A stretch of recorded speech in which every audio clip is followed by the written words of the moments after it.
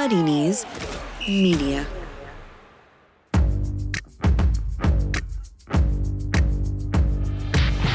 Totally Football Show. We've got you covered for top football chat.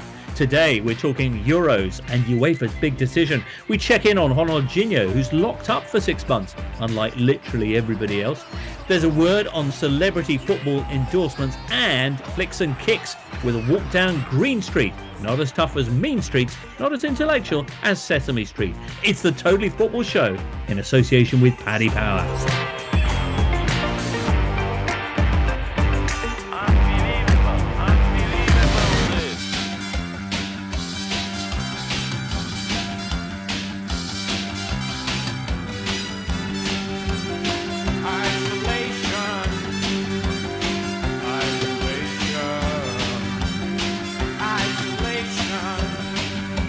Joy Division there with their track Isolation, because listener, today's Totally Football Show is remote recorded. Hope you enjoy our new direction.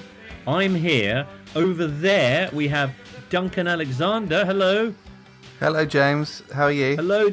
I'm well, Duncan. Jack Lang's with us. Hi, Jack. Hello, James. Nice to see you on my screen here. Woo! And also Adrian Clark. Great. Everybody well. How are you doing, Jack? I'm doing well, thank you. I've survived a close encounter with a statistician in my local park the other day, Mr. Duncan Alexander. Wow, yeah, you guys bumped into each other in the park. We did, and that used to be a nice thing to do, to see someone you knew as you were out and about, but now it's the most terrifying prospect known to man. So we had a brief elbow touch and then moved on. Right, bumping into a statistician in the park certainly wasn't previously an unpleasant experience. Adrian Clark, what about the footballers? How are they dealing with this eternal pre-season? Oh, they're going to be going stir crazy, I think. Yeah, it's not going to be fun for them. I had plenty of experience of training all week and then not getting to play at the weekend. And it sounds like every footballer up and down the land is going to have to put up with that. But yeah, look, they're just going to have to deal with it. They'll miss the buzz, that is for sure. Right. But the banter will be flying around, I'm sure. Oh, excellent. Football is known for their creative ways of replacing the buzz, of course, so fingers crossed for them. In the meantime, Tuesday, of course, UEFA held their virtual summit with representatives of the various federations and major stakeholders video conferencing in, and many, I like to think, in their underpants and pyjamas, to talk about the Euros and how to salvage this season. To explain what was decided there and also what wasn't, please welcome back Rory Smith of the New York Times. You're listening to the Totally Football Show in association with Paddy Power. Hello, Rory. Hello, James. How are you doing? Oh, very well, thank you. Rory, what's the news? Well, I think at the moment we're kind of in a holding pattern, aren't we, really? So UEFA have done the one thing we kind of knew they would, which was to push back Euro 2020 so that it's now Euro 2021. Personally, I'm a little bit disappointed that they decided they had to put like a hard date on when that would happen. Not quite sure why they felt that they had to do that right now. But what they've done is they've created space in the calendar.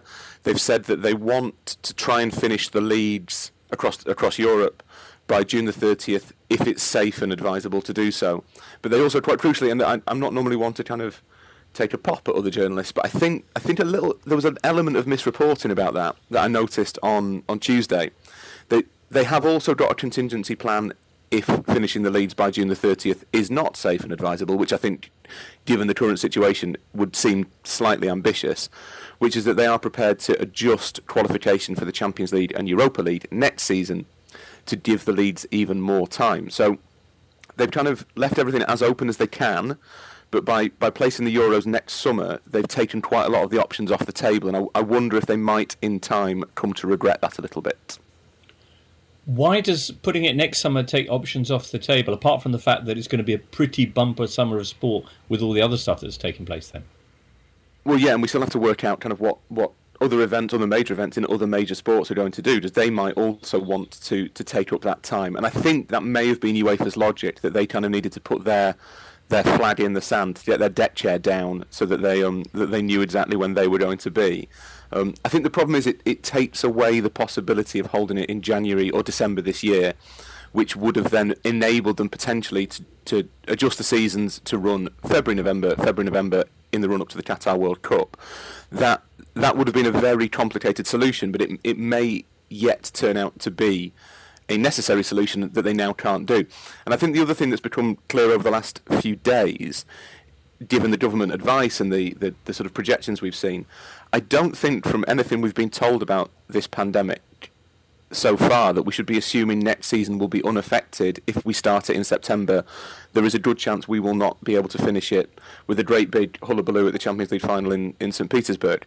So I think that may now be being factored into a lot of UEFA's conversations and the conversations the working groups are having about what to do with this season, because I think you kind of have to look at next season a little bit and think there is a decent chance that will be affected too, whatever we do with 2019-20.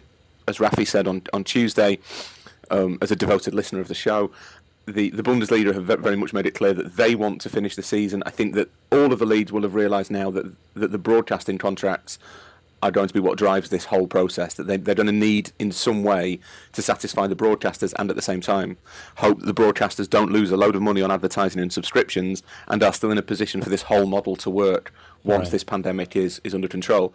I don't think there's a specific date set now for when they have to decide anything by. UEFA's working groups will talk to each other, they'll report, they'll come up with solutions. Seferin spoke about plans A, B, C and D in his statements on Tuesday.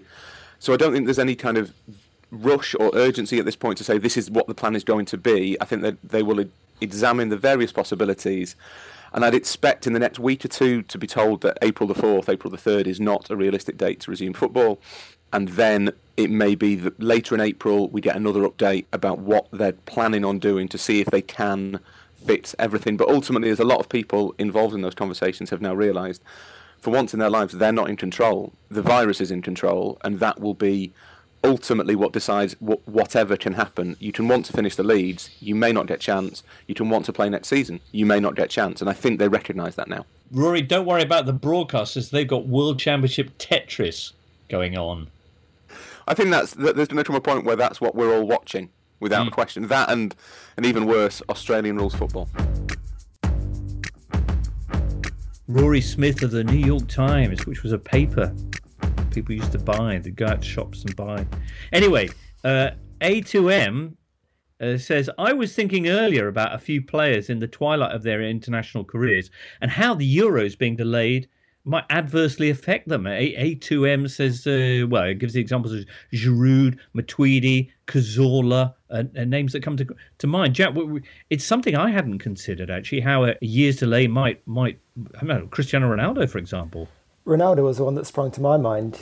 Obviously, he's chasing the international goals record at the moment. I'm sure there's still time for him to do that, but certainly, 35 now, another year in his legs.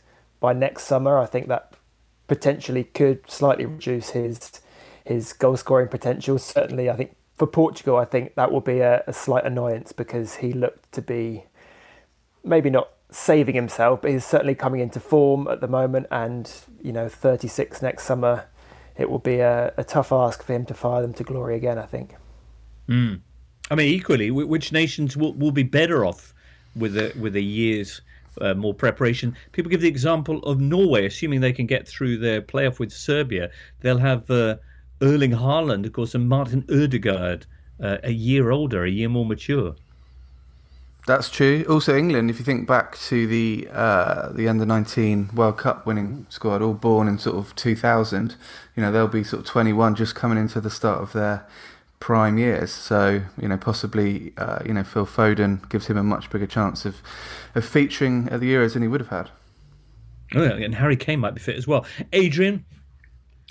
I agree on England benefiting from it for sure. I feel it's a shame for the likes of Jack Grealish and James Maddison, because by the time Euro 2021 comes around, will their stock be as high as it is now? And I'm pretty sure that Phil Foden would have maybe accelerated beyond them in terms of his own credentials. In terms of players that might miss out, Manuel Neuer potentially, obviously under massive pressure anyway for his place from various goalkeepers, including Ter Stegen and Leno. And Jose Font is 36, and Jan Vertonghen's another one. I mean, if he continues. When we return, if he continues playing as badly as he was for the next year, I don't think he'll be getting anywhere near the Belgian squad. By the way, in other Euro competition news, the Eurovision Song Contest in Rotterdam. Not happening, everybody. It's been rearranged as well for 2021. What a year next year is looking like being. The rules, though, stipulate that the contestants cannot use the same songs next year. Duncan, you care about Eurovision. This is outrageous. Mildly, and it does seem a bit outrageous. I mean, it's not like a song is going to age like Jan Vertonghen, really. So, I mean, I guess the only thing you could say is that presumably everyone being stuck indoors for months and months on end will lead to some introspection that could produce some of the best songs the continent's ever seen. So, maybe it's that's for the best. True. I haven't watched Eurovision for at least a decade, so okay. Yeah, it's not going to impact on my life. I bet you'd watch it now, though, wouldn't you? Yeah, you're damn right. Ironically, I reckon by the end of the month we'll all be drinking Bucks Fizz because that's all that's going to be left. So nice. Okay, Duncan, you've been tweeting out random Premier League facts, which got you into a Twitter conversation with Nottingham Forest Joe Lolly. That's how bored he is. Yes, well, he tends to interact quite a lot on Twitter anyway. He's a nice fella, to use the parlance. Okay. Rare footballer in some respects. He went to university, sort of came up a quite unusual route. But he wryly asked who was the top scoring left-footed player born on the 25th of August 1992 in the Premier League, and it is him. But it was good that he specified left-footed. Otherwise, he'd have been level with Borja Baston. So details count. So were you doing, much like John Legend was at his piano, were you doing a kind of Instagram live just to give something back to a world in captivity? Well, I did a poll saying who wants a long list of incredibly niche football facts to, essentially to get people through this tough time. And it was a 94% yes vote. So that seemed a good reason. So yeah, it will continue. And, if it distracts people 2%, then that's good, I guess. Very kind of you, Duncan. Jack, your contribution to the world's entertainment is a long form on the touching story of Man City legend Glauber Berti, which you've done for The Athletic, of course. I wasn't familiar with Glauber Berti. There's no reason you would be, really, unless you were a fairly hardcore Manchester City fan, because he only played 6 minutes of football and only stayed in England for a single season. And yet, what's interesting about him is that he has this cult hero status despite that. We think of fans falling in love with players, and it's usually for great goals they've scored, trophies they've won, sometimes for something a little bit more esoteric, maybe their style of football. But this was a guy who didn't even have enough time to make any impression really on those fans, and yet they, over the course of that season and especially subsequently, I think it kind of turned from a mocking, ironic love into something quite genuine, actually. And if you mention his name to City fans, in my experience, they will usually smile. They'll kind of think back, oh yeah, that poor guy only had a few minutes. And for this piece, I chatted with him for half an hour. Really nice guy, actually. And his professionalism shone through for a start, but also just the impact that those 6 minutes had made on his life seemed really significant. So it was a nice little chat. Did he even touch the ball in those 6 minutes? I think so, yeah, because, he says that basically every time the ball came to him, the fans were, to use his words, went into raptures. They were delirious, he said. He took a corner and got a standing ovation for that. I mean, he was a centre-back who could play at left-back, so he wasn't a glamorous player. And he was definitely overshadowed. It was that little period when City had Robinho and Elano and Joe, so he was definitely the fourth in line as far as Brazilians went. But the fact that he was an unused substitute 20 times, I think, before that single game. And it was the last game of the season. It was the final 5 minutes. I think that all contributed to a lot of sympathy for him. And just the way he kept going throughout that was certainly quite endearing. Yeah, Jack, I do think that some players become better footballers in the minds of fans the less that they play. I wonder if that's been the case for him. And has he done stuff to sort of court this love affair? Has he sort of posed in Man City scarf or club shop attire since, just to cement that love? Well, he told me he's never been back to Manchester for a start, so it's not something I don't think he's going out of his way to get that acclaim. I read out to him on our phone call a TripAdvisor review of the Man City Stadium tour. Someone had gone and said, "Oh, this is a fantastic thing, but I can only give it 4 stars because there was no Glauber Bertie exhibit." I read this out to him, and he burst out laughing, and he said, "Yeah, I actually get a lot of that. I get quite a lot of messages from City fans, or I see articles online calling me a cult hero." It stayed with him those 6 minutes in that year. And what was interesting really is that even though he barely played, and I think most footballers in that situation would be quite annoyed kicking off, he really has fond affection for Mark Hughes, the manager. He said, "Yeah, he was a fantastic professional, treated me really well." So I think certainly that speaks volumes of his professionalism and patience, to be honest. I've just run the numbers while you were talking, Jack. He made 13 touches for City in the Premier League. Well, we're in the Premier League. Have you got a pass completion for me there, Duncan? Yeah, well, incredibly, it's 100%. So in his Manchester City career, he did not misplace a single pass, which you have to respect. That is class.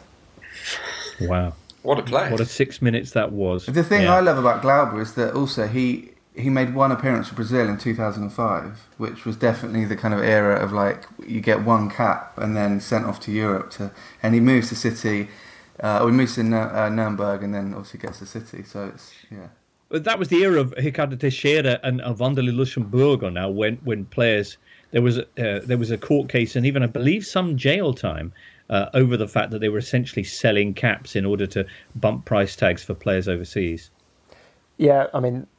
The name that's always referenced there is Rafael Scheidt, who later played for Celtic, was supposedly in the mix in that scheme. But just on Glauber's game, that one game was fairly significant because it was Romário's farewell match for Brazil. So it was a team picked of only domestic players against Guatemala, and I asked Glauber about this, and he said the game kind of was enjoyable. Obviously, it was his one Brazil match, but what really stuck with him was going down to breakfast on the day of the game. He walks into the canteen and the technical staff are at one table, but none of the players have woken up yet. It's early. Apart from one, sat at the table is Romário, and he said he just started shivering with nervousness because he was 20. Went and got some stuff from the buffet and sat down with him, and he said could barely hold a conversation with him because he was so overawed by this. So again, one game wonder really came to define his career. I can claim to be a one cap wonder as well, actually. I had one solitary cap for the England under-18s, and it was against Switzerland at Vale Park. We won 7-2, I think, and I just got the feeling that the manager didn't want to put me on. I just had that feeling. But the number 2 was applying a bit of pressure, saying, "Come on, like we're 6 goals up. Let's start to put a few subs on. Let's give Clarkey a run out." And I think almost with a gun to his head, he stuck me on. And guess who I came on for? David Beckham. You might have heard of it. Yeah, you might have heard of it. Yeah. Who was that under-19 manager? Sorry, under-18 manager. It was Ted Powell. He sadly passed away now. But obviously, I was in the squad, I guess, on merit. But he was. I had that feeling that he wasn't inclined to put me on. But the rest of the coaching staff just applied a bit of subtle pressure, and I got a game, which was nice. 13 touches or more. 100% pass accuracy. I do remember actually shooting from near the halfway line. The goalkeeper scuffed a clearance straight to me, and I had a pop. It wasn't Beckham-esque though, I'm afraid. That's where we got the idea from. He sat on the bench going, I could do that. Yeah. Next up, everybody, we're going to talk about a player who never managed even 6 minutes in the Premier League, but is certainly in the news at the moment, Ronaldinho. I'm Jose Mourinho. I know a thing or two about being special. Getting a road named after you in your hometown Special. Winning the daily jackpot on Paddy Power Games? Not special. Understood, Jose. Yes, someone wins an average £40,000 jackpot every single day. So if you win, don't think you're special. Daily Jackpots by Paddy Power Games. Jackpots must be awarded by 11 p.m. and vary from day to day. Jackpot is shared with other operators. Available on selected games. T's and C's at paddypower.com. 18 plus BeGambleAware.org. On Spotify, smart speaker and podcast platforms everywhere, this is the Totally Football Show from Muddy Knees Media. Footballers in lockdown special, everybody. Amid the many strange things in the world right now, one of the most curious is the fact that Ronaldinho, World Cup winner, two-time Ballon d'Or, etc., is currently sat in jail in Paraguay. Firstly, footballers, they almost never do time. And secondly, he, one of the most famous and recognizable players in the world, actually got detained in Paraguay for using a fake ID. Well, this week there were pictures of him playing in a prison yard game in classic Mean Machine fashion, scoring apparently 5 goals and setting up another 6. First of all, Jack, why would Ronaldinho be using fake ID? Well, the first part of that response is stupidity. He is very much led by his brother, who is his agent, who basically makes all his business decisions for him. And as far as I know about their relationship, he will have just handed Ronaldinho his passport, and Ronaldinho would have handed it over without really asking many questions. So there's a kind of diminished responsibility that is implicit in his relationship and the way he has dealt with things. I don't say that to excuse him. In fact, I think it damns him, really. But more broadly, the passport thing, it comes against a background of a lot of similar issues that have piled up really since his retirement. So it's not the first passport issue he's had. His Brazilian passport was withheld after he and his brother refused to pay an environmental fine. Basically, they had a lakeside property in Porto Alegre, their home state, and they built a 70-meter pier out into this lake. It's an area of environmental protection. They didn't get permission. The local authorities obviously were pretty flabbergasted by this and hit them with a massive fine, which they just didn't pay. Year after year, the kind of interest stacked up, and eventually the only recourse the Brazilian authorities had was to detain his passport. That didn't stop Brazil's tourism department making him an ambassador for the country, a tourist ambassador a couple of years later, in a what can only be described as a brilliantly Brazilian piece of public administration. And then since then, I know social media feeds don't tell the whole story, but to scroll through Ronaldinho's Twitter or Instagram over the last few years has been to just be bowled over by the number of ridiculous tie-ins he does with apps, mobile games, new sports, cryptocurrencies, investment opportunities. A lot of them feature videos of him kind of glassy-eyed, endorsing something which plainly he doesn't understand. He's the Michael Owen of South American football, essentially. You certainly could put it that way. And, well, I don't want to cast aspersions on all of these companies. I think it's quite evident that a lot of them seem a little bit low rent. And it certainly isn't a major surprise to see the kind of legal trouble he's in now. Wow. It looks like he could be there a while because the Paraguayan authorities they've called for the arrest of one of his business associates, and they believe that there's grounds for a legal process to do with money laundering, which was related to Ronaldinho's entry into Paraguay to do some work at a foundation he's part of. So this is, to the outside observer, quite a funny, fluffy story. Oh, look, Ronaldinho's in jail. But it could actually be the start of quite a long thing. And, obviously the answers are going to come out in due course. But Paraguay's prosecutor certainly seems to be taking it very seriously. And, yeah, it wouldn't surprise me if this rumbles on quite a while. As indeed lockdown could for all of us. But while we're all at something of a loose end, it's actually quite a good opportunity for us to talk through our favourite Ronaldinho memories. Jack, either from before or after he hung up his boots. Adrian, amid all the no looks, the elasticos, etc., what's your favourite bit? Look, it was a joy to watch, wasn't he? The ultimate showman. I think my big takeaway is that he was one of the greatest free kick takers I've ever seen, maybe of all time, because he could clip them, he could blast them, he could do both at once and just absolutely hammer it into the top corner. I think he was one of the first players I saw go for those cheeky under the wall free kicks where defenders jump up in the air. He was just sensational. My favourite goal would be the one he scored against Sevilla at the Nou Camp. I think it was his first ever goal for Barcelona, and it was a mixture of two players. In my head anyway. The first is Lionel Messi, the way he skipped past three defenders from about the halfway line. It was just poetry in motion. And then within a stride, he became Tony Yeboah. And he absolutely lashed this incredible thunderbolt from 30 yards in off the crossbar, which goals always look better, don't they? When they kiss the crossbar, bounce just the right side of the line. I mean, he scored so many worldies, but that for me was just the greatest. You mentioned free kicks, of course, the one against England in 2002 with Ron Atkinson deciding it was just a cross. Ronaldinho takes, and David Seaman's call off his line, and Brazil take the lead. Ronaldinho has scored. David Seaman is caught cold. He's just playing that, and I don't care. Nobody's going to convince me he's intended it. He's trying to play it in the hole for the strikers to come and have a header on or whatever. If you ever want to sum up Brazil and England at World Cups, I mean, England, if they'd have got through that game, had a really good chance of winning that World Cup. And Paul Scholes gave a needlessly given away free kick from miles out, which not like Paul Scholes. And then England had this tendency to let goalkeepers play for too long. They did it with Shilton in the 1990 World Cup, probably shouldn't have been there. And David Seaman by this point was very susceptible from high balls. And yeah, I mean, it wasn't a cross, Ron, sorry, but it was not very good goalkeeping. So Seaman, who'd famously been done by Naeem, leading to a popular joke of the noughties. Yes.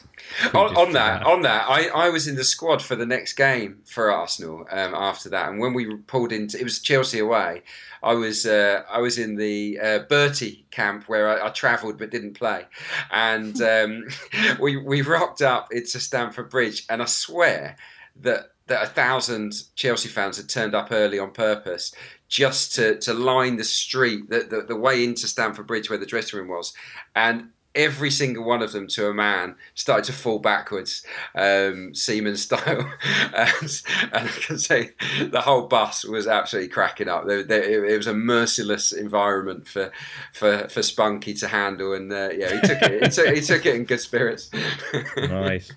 Jack, you've got another pity chat for The Athletic on Ronaldinho for this Saturday, which is his birthday.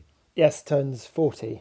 In prison. Okay, I know you were concentrating a lot on the post-football part of his career, but in terms of his actual footballing exploits, the game he played, the Clásico he played at the Bernabeu on the 19th of November 2005 is probably his ultimate performance, would you say? When he scores twice, he destroys a young Sergio Ramos, and he receives a standing ovation from the Real Madrid fans. Ronaldinho, he wants to make it 3-0. Goes past Elguera as if he isn't there and puts it through the legs. A master at work. Wow, awesome. You are watching one of the all-time greats at the peak of his powers. That was awesome. Absolutely superb. And listen to the fans here, Real Madrid fans applauding. That ovation has gone down in history, and I know he's spoken about that a few times, said it made him very emotional. And I think any ovation from opposition fans is a rarity in football, but especially across that rivalry. I mean, just to see the appreciation from the Madrid fans. Cristiano Ronaldo, probably the most memorable recent example in the game between Real Madrid and Juventus. But yeah, Ronaldinho was the kind of player who would cross those boundaries, I think, just because of the way he played. Not just the technical ability, not just the skill, but I think the kind of juvenile liberty that he brought to playing football. He played like someone who didn't have the weight of the world on his shoulders, who, you imagine he would play in a similar way in a kickabout with his mates as he would in front of 100,000 at the Camp Nou. And I think that really endeared him to people, because people saw some of that innocence in him. And that is actually probably what defines my favourite couple of Ronaldinho moments, which is right back at the start of his career when he'd just broken through at Grêmio in a big derby against Internacional. This is probably Brazil's most heated derby, and he's up against Dunga, who obviously, a grumpy, snappy little terrapin of a midfielder, and Ronaldinho just completely takes the piss out of him for, there's two little bits of skill. One is, you remember that Rodrigo Tadei trick for Roma that everyone went to pieces over? Ronaldinho did this years earlier against Dunga. Dunga just looks twisted inside out and visibly pissed off. And then later... Aurelio, they called it. Exactly. Later in the tie, Ronaldinho gets the ball on the touchline and just knocks a little ball over Dunga's head, a chapeuzinho, as Brazilians call it, the little hat.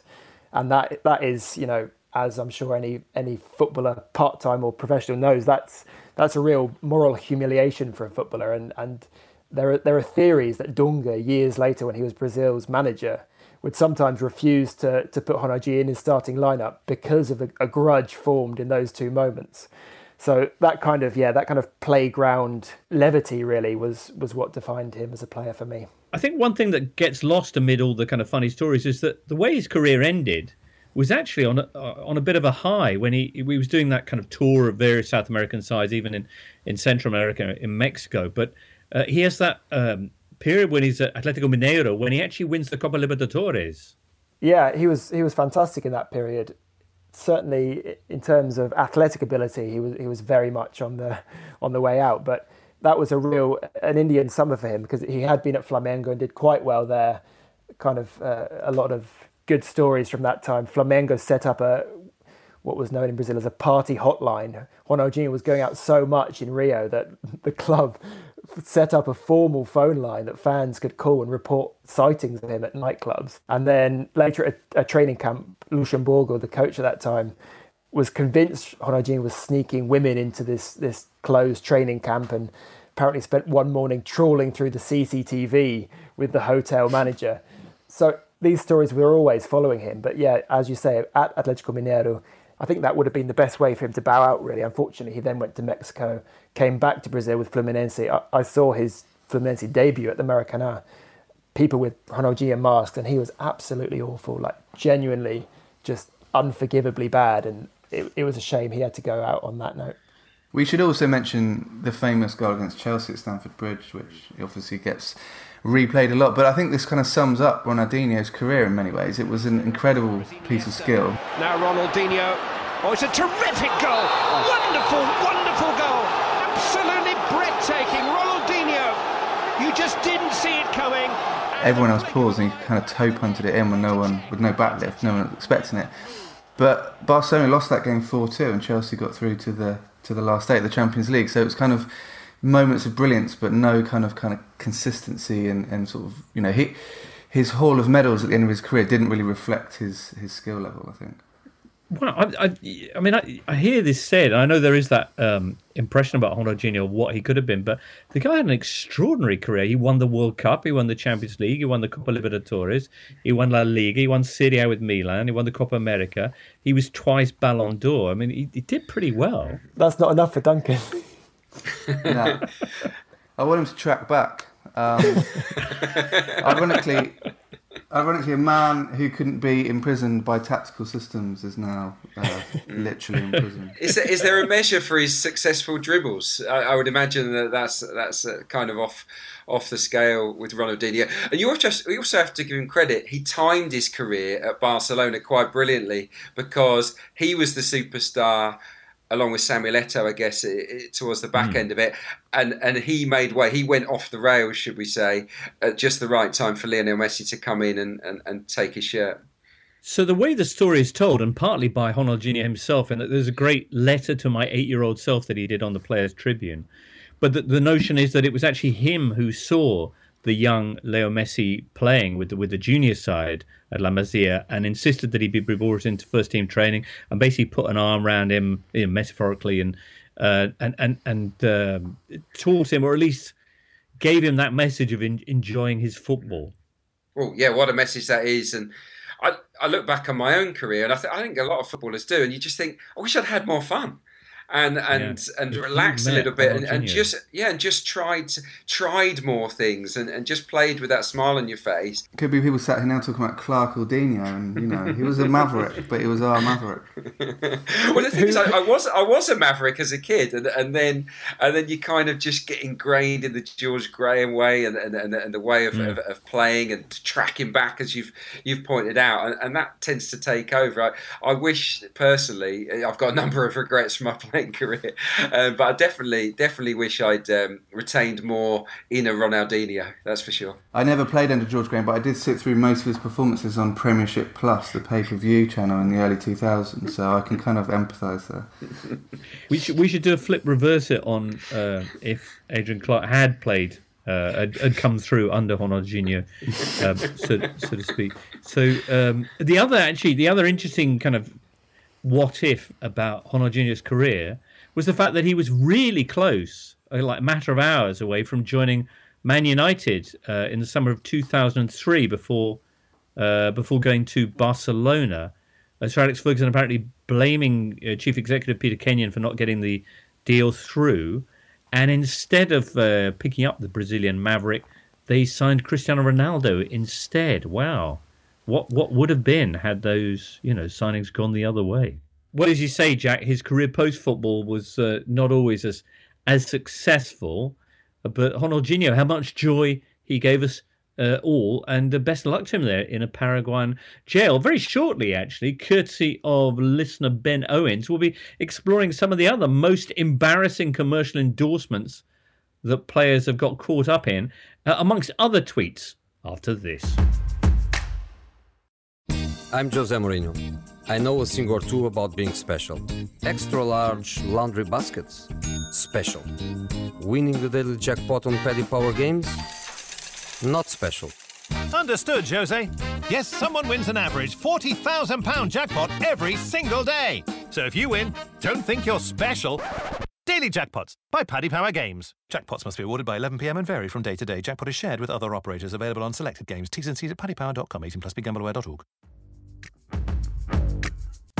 On Spotify, smart speaker and podcast platforms everywhere, this is the Totally Football Show from Muddy Knees Media. Yes, listener Ben Owens in particular, who tweeted us with, what's the most embarrassing commercial endorsement you've ever seen by a player, manager or club? Ben offers, by way of an example, some biscuits with Cristiano Ronaldo's face embossed on the tin. He saw being sold in Milan last year. That's kind of small stuff compared to some of the real big wheeler dealers. Jack? Well, the most embarrassing endorsement I've ever seen in football was probably Michael Cox plugging Papa John's Pizza late at night on Twitter 5 or 6 years ago. But in terms of actual footballers, I'll give another Ronaldo one, which was, I believe the product is called the Facial Fitness POW, which is a Japanese product. And I don't really know what the aim is, but it seems to be a piece of plastic that you put in your mouth and you wiggle your head, and there are kind of weights at the side. And I think it's designed to... Well, I'm not really sure what it's designed for. Facial exercises, it says here. Yeah, he's done it. I mean, the other one, which was slightly more recent, was the Shopee one. Have you seen that, where he does the dance? I don't think I have. That sounds great. Oh, right. No, well, Google Ronaldo and Shopee with 2 E's. I do know this one. It'll keep you entertained for a while. But I quite admire the fact that, he takes the coin and he totally commits to the advert. I mean, in a way that I think he emerges from his commercial activities better than, say, for example, Wayne Rooney does in Man United's various tie-ins. Do you remember when they did that extraordinary tie-in with Independence Day? Resurgence, the second one, where they had Wayne and various other members of the Man United squad defending Earth. You guys are footballers. What makes you think you could take on an alien army? We won 20 league titles and 12 FA Cups. 4 League Cups and 20 Community Shields. I'm fairly certain we can handle a few out-of-towners. Or, even more infamously, his tremendous acting skills in the 2011 ad for Casillero del Diablo. Guys, we have a problem. The boss said that a new devil is arriving. Is he well known? Famous throughout the world. They say there is a new devil coming. It turned out to be a fairly mediocre red wine, but Rooney did look worried, so not the best. For me, Blackburn Rovers advertising Venky's Chicken, who, when they took over the club in the early 2010s, didn't go particularly well. They got virtually the whole team to do various chicken-related interaction, including Michel Salgado, who must have really wondered how his career was turning out at the end. And they made him eat loads of spicy chicken, which he then complained about, said, "My stomach was in knots. I don't like herbs and spices." So, difficult time for him.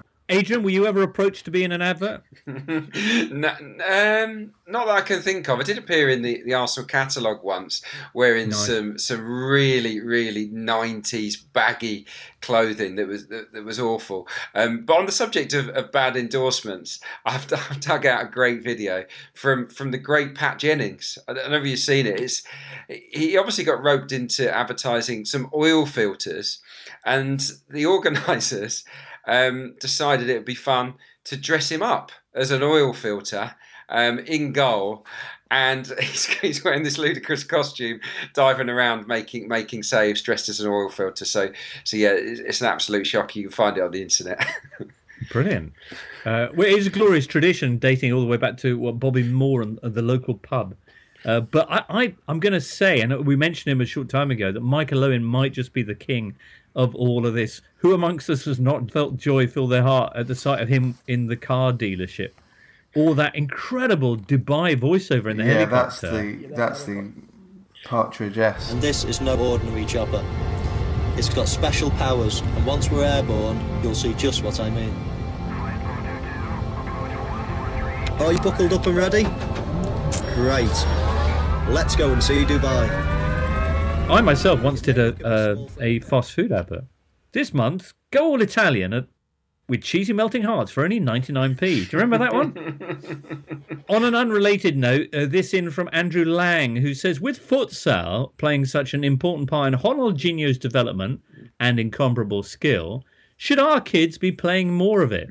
Well, it's a bit tricky at the moment, of course, Andrew, but in general, this is an idea that's been floated from time to time that, were the nation's footballers growing up doing flicks and tricks in a confined space, that they would then go out and rock the world. Jack, you're nodding. Well, I was thinking about this the other day, and I'm sure things have evolved a great deal since when I was playing youth football, or I would hope they had. But I was walking past a youth session in the local park, and these were very young kids. They were probably no older than 11, but they were playing on a surface that was, closer to a ploughed field than anything that someone might play futsal on, for example. And just the sheer difference of skill required to control a ball bumping all over the place in a muddy field. And even today, you see a lot of kids using a size 5 football when their feet barely can get under it, and obviously that changes the way you touch the ball, the way you control it, the way you kick it.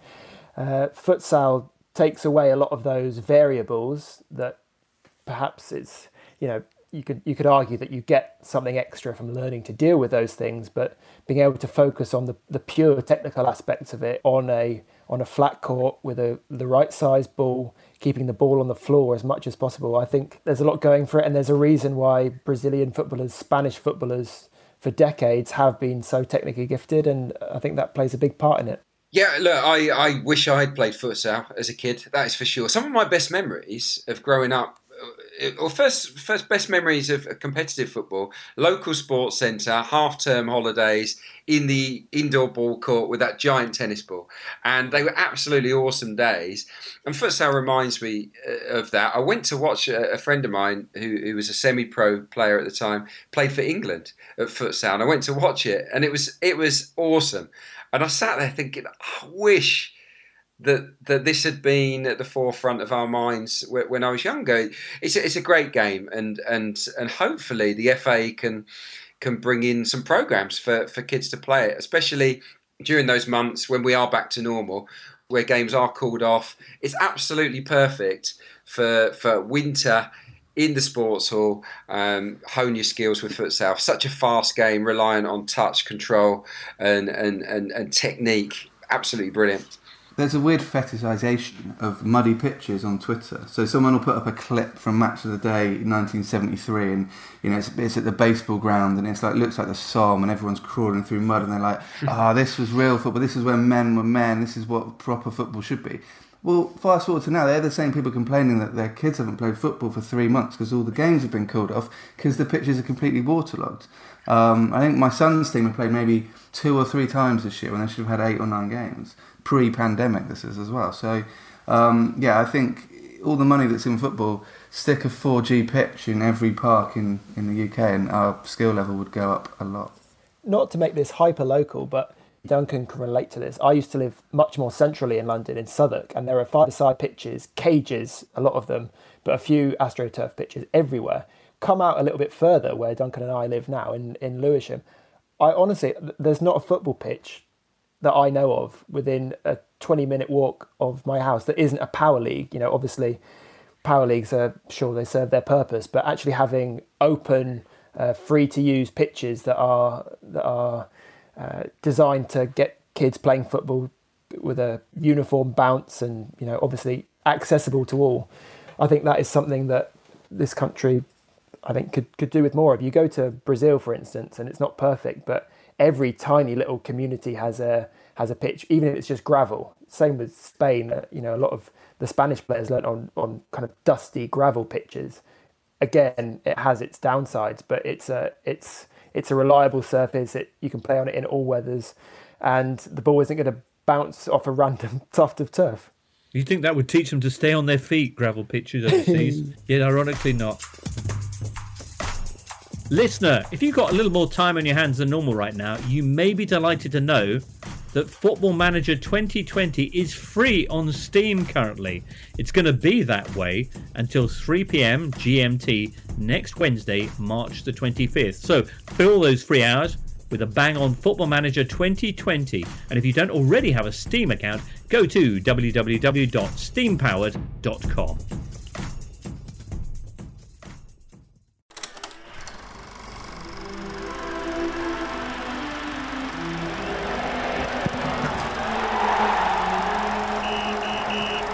Flicks and kicks. Yes, indeed. Flicks and kicks, celebrating, in some cases, the art of the movie about football. Asking along the way, why are good ones so rare? Other important questions we hope to address are why Tim Roth ended up in that movie about Sepp Blatter. Did Stan Collymore really, with Sharon Stone? And which Hollywood A-lister compared Ally McCoist to Sir Laurence Olivier? Whoa! Today, though, we begin with the Hammer Hobbit hooligan crossover classic that is Green Street. Hollywood and executive producer Jon Favreau's bizarre attempt to tackle the very real issue of East End soccer violence. The story of a disgraced Harvard student who falls in with West Ham's Green Street elite, a hooligan firm, essentially a different kind of Iron Men. My name is Matt Buckner. Last spring I got kicked out of Harvard 2 months shy of my diploma. But what I was about to learn, no Ivy League school in the world could teach me. Now, the producers signed up Elijah Wood, fresh from playing Frodo, for the lead. I don't know why they decided to give him a ring. That's how all the trouble started last time, of course. But as disconcerting as his presence is, it's nothing to the casting as East End firm top boy of Charlie Hunnam, whose approach to the accent is as casual as the fashions he sports. See, we might be in a fight and all that, but it's really about reputation. Humiliating another mob in a row, or doing something that the other firms get to hear or talk about. Like a Yank in his first fight battering one of Birmingham's main lads. There you go, Charlie Hunnam, literally the fakest geezer since the lower six borrowed the bicarbonate. Your thoughts, Duncan? Well, the weirdest thing about his accent, which is terrible, it's up there with Dick Van Dyke's in Mary Poppins in terms of misappropriation, but the one point he actually nails it is when he's doing an impersonation of another fan. So it's like Inception. So there's a point where he's impersonating another fan and actually does a realistic Cockney accent. So if he'd have only done that for the whole film, it might have been better. But the acting he does is pretty good. It's just that he cannot get away from his pronunciation, which is terrible. You assume he's a foreigner, don't you? You assume that he's not from England, but he's a former Biker Grove actor from the born in Newcastle.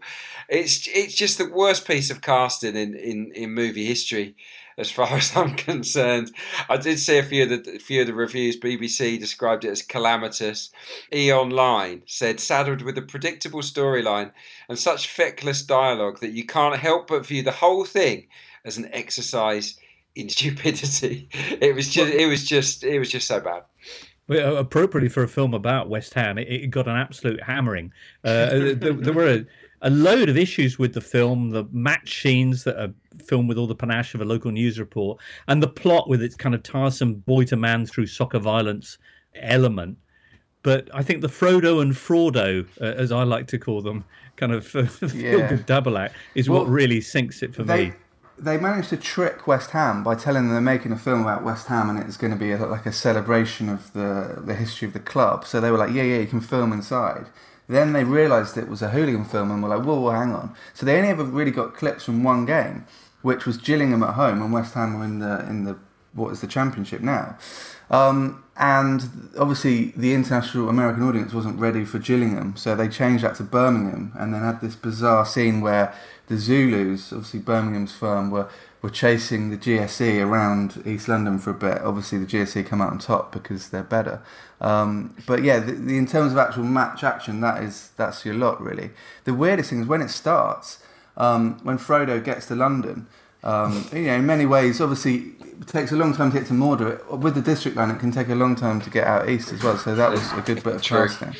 But he arrives in Bank, and there's a bin has been turned over, and he's like, "What's happened here? Was there a riot?" And his sister says, "Welcome to Matchday Madness. Tottenham were in last night." It's like, what? They were in Bank turning over a bin. What is going on? Well, she says Tottenham was in town. It's the same town. The other thing that goes through this whole film is this kind of plot twist that Elijah Wood's character is a journalist. He's training to be a journalist. His dad's a journalist for the New York Times. And there's this constant refrain of the one group of people that the West Ham firm hate more than the police, hate more than Millwall, are journalists. And it's like, I'm not really sure that's true. And there's a scene where Frodo visits the Times in London, and one of the other firms spots him going in, and it's like he looks physically revulsed by a man visiting, a fairly mainstream newspaper. It's a kind of weird plot twist. Well, yeah, maybe, yeah. So I had never watched this until last night. I did my due diligence, and even during a time of lockdown when I can't go outside and can't do anything, I still had the very strong feeling that these were 2 hours of my life I was never going to get back. The thing about the accent, obviously, the one you've mentioned, it kind of semi-Australian. I thought, was he called Charlie Hunnam? I thought he was Australian. When I logged on to Wikipedia, I was fully ready to see he was from Melbourne. But Elijah Wood doesn't seem to be able to do his own accent. It's like he's squeezing his lines out through a toothpaste tube.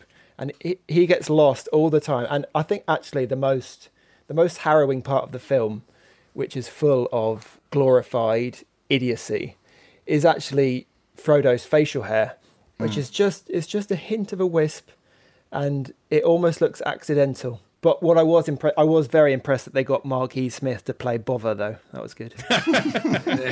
There had to be a Bother, didn't there? Remarkably, it won awards, didn't it, this film? Did it? Yeah, non-ironic awards, yeah. Really? Yeah, I've read that they won Best Feature at the LA Film Festival, Best of the Fest at the Malibu Film Festival. This is if you trust Wikipedia. I don't know. These are major festivals as well. Well, they are now. I mean, I think it does have a certain appeal to a certain audience. Just a couple of bits that... Well, I think it was very popular in America. It did lead to the much, much worse Green Street 2, which we'll probably go through in month 11 of lockdown. But a couple of points other points from this... Another big bit in the middle of the film is they go to Manchester to fight United fans. Now they're tipped off that the United fans are at Manchester Piccadilly railway station. Actually, they're at Macclesfield, even for these shots. So they stop the train, jump out at Macclesfield. Sort of Frodo tricks a van driver into letting them in the back of a van. they don't get any advantage from this. They still end up fighting the same group of fans that they would have faced. It's just that the United fans have like 2 less seconds to prepare. And then after that event, which they win, the fight, Frodo says the story travelled across England quicker than the death of Princess Diana. Well, no, he says Lady Di, actually. What does it? Okay, well, but how is that? Like, that's the biggest news story to ever hit the UK. Right. Like, everything stopped. So, can I just say, of all the really bizarre things about this film, for me it was the ending. Just when you thought it couldn't get worse, when they have the big boss level battle at the end, accompanied by this appalling Brothers in Arms knockoff soundtrack. We try hard to learn, but the lesson is lost there. And then in the middle of that, as they're there on some building site knocking 7 bells out of each other, one of the characters' wife drives up. As Ian McIntosh memorably described it in his minute by minute on the Mirror on this film, like she's doing the school run. and then you've got, it's because there's a baby in the back seat. So right, yeah. And then you've got the horrendously mawkish post-fight voiceover in which Frodo says, "I would never have the chance to thank him, but I could live in a way that would honour him," as if he's trying to do justice to fallen heroes in world wars rather than just some thug who's had his lights knocked out. He recovers his reputation back in America, but he basically got stitched up by some posh guy at university, and who's then shown celebrating getting the Epstein contract, which is taken on a wholly different tone, I think, in these days. And he goes to the toilet, and Frodo strolls in, and he's now hard because he's a veteran of fighting men out of the back of vans. So, yeah, there is a kind of closing of the circle. And then he walks down the American street, singing the West Ham Bubbles song. So, I'm not sure what we learned really from it. Well, Gavin Curry says, Green Street is without doubt, and I can't stress this enough, one of the worst motion pictures ever made. Mark Gelbert pitches in with, during filming, Elijah Wood came to Upton Park and did a few keepy-uppies on the pitch at half-time. I'm not sure if it was with toilet roll or what. I kept a clipping from the Daily Star with the headline, "On me Ed Frodo," but sadly, says Mark, I can't find it now. There you go. Did we also spot when the Major, who no one saw coming, turns out to be Charlie Hunnam's character's elder brother? A real shock that was. When he's back in the pub, his loyal mate, is Lee, Dawn's boyfriend from The Office, Vernon Hoggs Lee. And if you actually look at the timeline, it would make sense that this could have come post The Office. So maybe they're in the same timeline. Excellent. Well, a surgical analysis of Green Street. If it's not the best football film ever made, is it the worst? No. Green Street 2, for starters, is about 1,000 times Have you worse. seen it, Duncan? I have, yeah. And maybe Ronaldinho is living this life because essentially it's the firms from the first Green Street, the Millwall and West Ham firms, are now in prison, which seems to be a prison in Mexico or Central America. They're all in kind of orange jumpsuits, and they get, through a very complicated set of manoeuvres, the governor of the prison basically allows them to have a big fight, and whoever wins that fight is released from prison. I'm not sure if that fits into many legal frameworks, but there you go. So realistic. Green Street 2. There's a Green Street 3 as well. Many listeners have written in suggesting films we should be doing. As Shot at Glory gets a lot of mentions. Apparently Finley Mark's a big fan of that one as well. When Saturday Comes, Fever Pitch, Damn United, United Passions, which is just extraordinary, Escape to Victory, and of course the Goal trilogy. Also the Workers' Cup film people wrote in and said, do watch our film and have a chat about that. It's an extraordinary documentary they made about workers in Qatar's labour camps building the 2022 World Cup stadiums and a football tournament that they themselves then compete in. We'll definitely have a chat about that soon. Meantime, what film do we want to look at in Flicks and Kicks next week? I think you should do United Passions just to ensure that I don't have to watch it at a future date. It is an amazing film, Jack. It takes you through the whole history of the beautiful game, from its very origins in Switzerland to its current its current state in Switzerland. Anyway, just a magnificent film. We'll get onto that. I think we might try and go for more of a feel-good favourite. An Escape to Victory sits atop most people's lists of football films. Is it any good, though?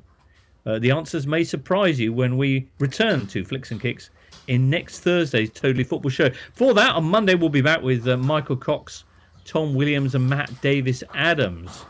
Have you guys got any big plans in the meantime over the weekend? Duncan, Jack, Adrian? No. I mean, let's be honest. Green Street does have one bit of medical advice in it. After they've been out all night, Charlie Hunnam's character says, English breakfast, double dose of aspirin and you'll feel sweet as a nut. So, I'm not sure if that copes with COVID-19, but it's worth thinking. Lovely to have you with us today. Many thanks to you, Jack and Duncan, and you, listener, for being along for the ride. Do join us then on Monday.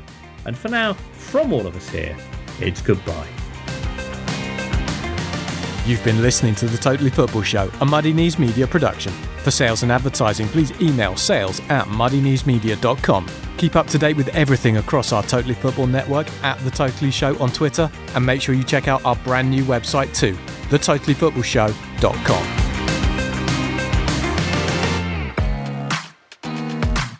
Hello, I'm Emma. And I'm Jeffers. And we're the Series Linked podcast. Subscribe to our channel for all of the biggest TV interviews. And to stay on top of all the latest telly. It said Gervais sometimes fluffs his lines.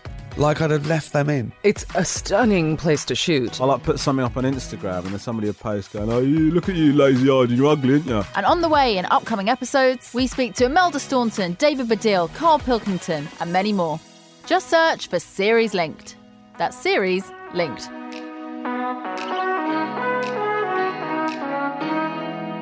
Muddy Knees Media.